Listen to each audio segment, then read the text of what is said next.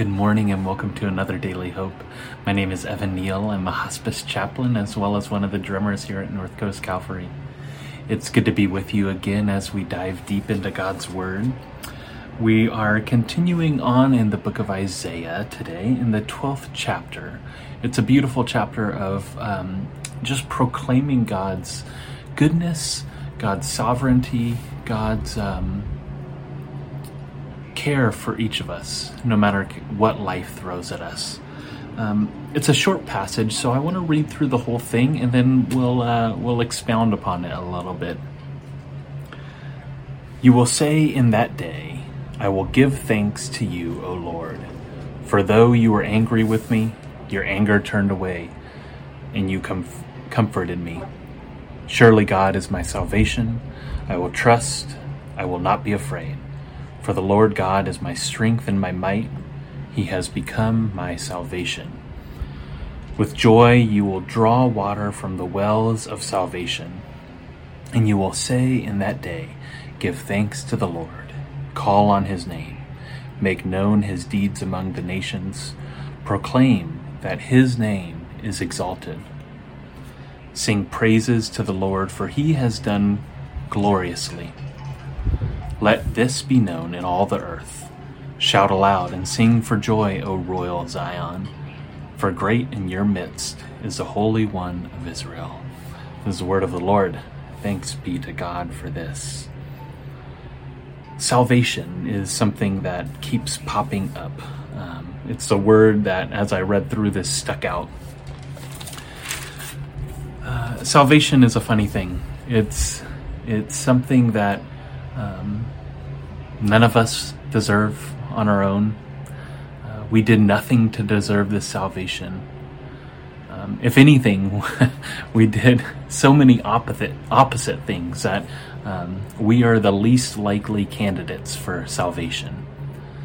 But yet Isaiah is proclaiming that a God that people feared in that day, a God that people didn't fully understand then, a God that people turned away from, was a God that still gave salvation, that still gave everlasting life to all who believe and proclaim and claim. We see that again in Jesus, our Savior, the ultimate sacrifice, showing God's salvation for all, as undeserving as we are. And what is the gift of salvation? Well, as it says in verse 3, we will draw from the wells of salvation. At the end of our days, we will get a drink fully, that salvific water. But it's hard to remember that we are saved. We are children of a God that promises everlasting life. What I found in my line of work with so many is that how people find strength and assurance in this salvation is by just returning to those rudimentary and elementary Bible stories, Sunday school lessons. That's what I'm trying to get at. When we really just break down our faith as to what it is and what it means, those basic tenets that we learn in Sunday school. Who's Jesus? Lord. What is Jesus to us? Jesus is love. Jesus is our salvation. Those are the things that I found that people who are nearing the end of this life, that are nearing getting to taste the water, the well of the spring of life in full, what gives them most assurance is just those subtle reminders that no matter what comes in life, the torments we face, the highs and the lows, that God is with us, that God is our Savior, that God promises us that if we believe, we will have everlasting life. We will have salvation in God.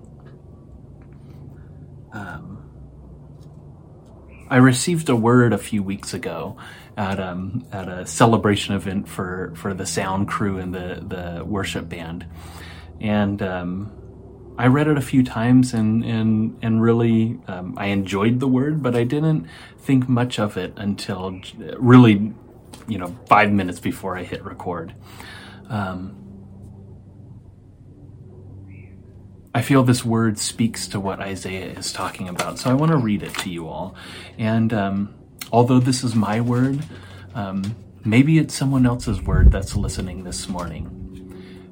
Like I said about those Sunday school lessons, boiling our faith down to simple reminders.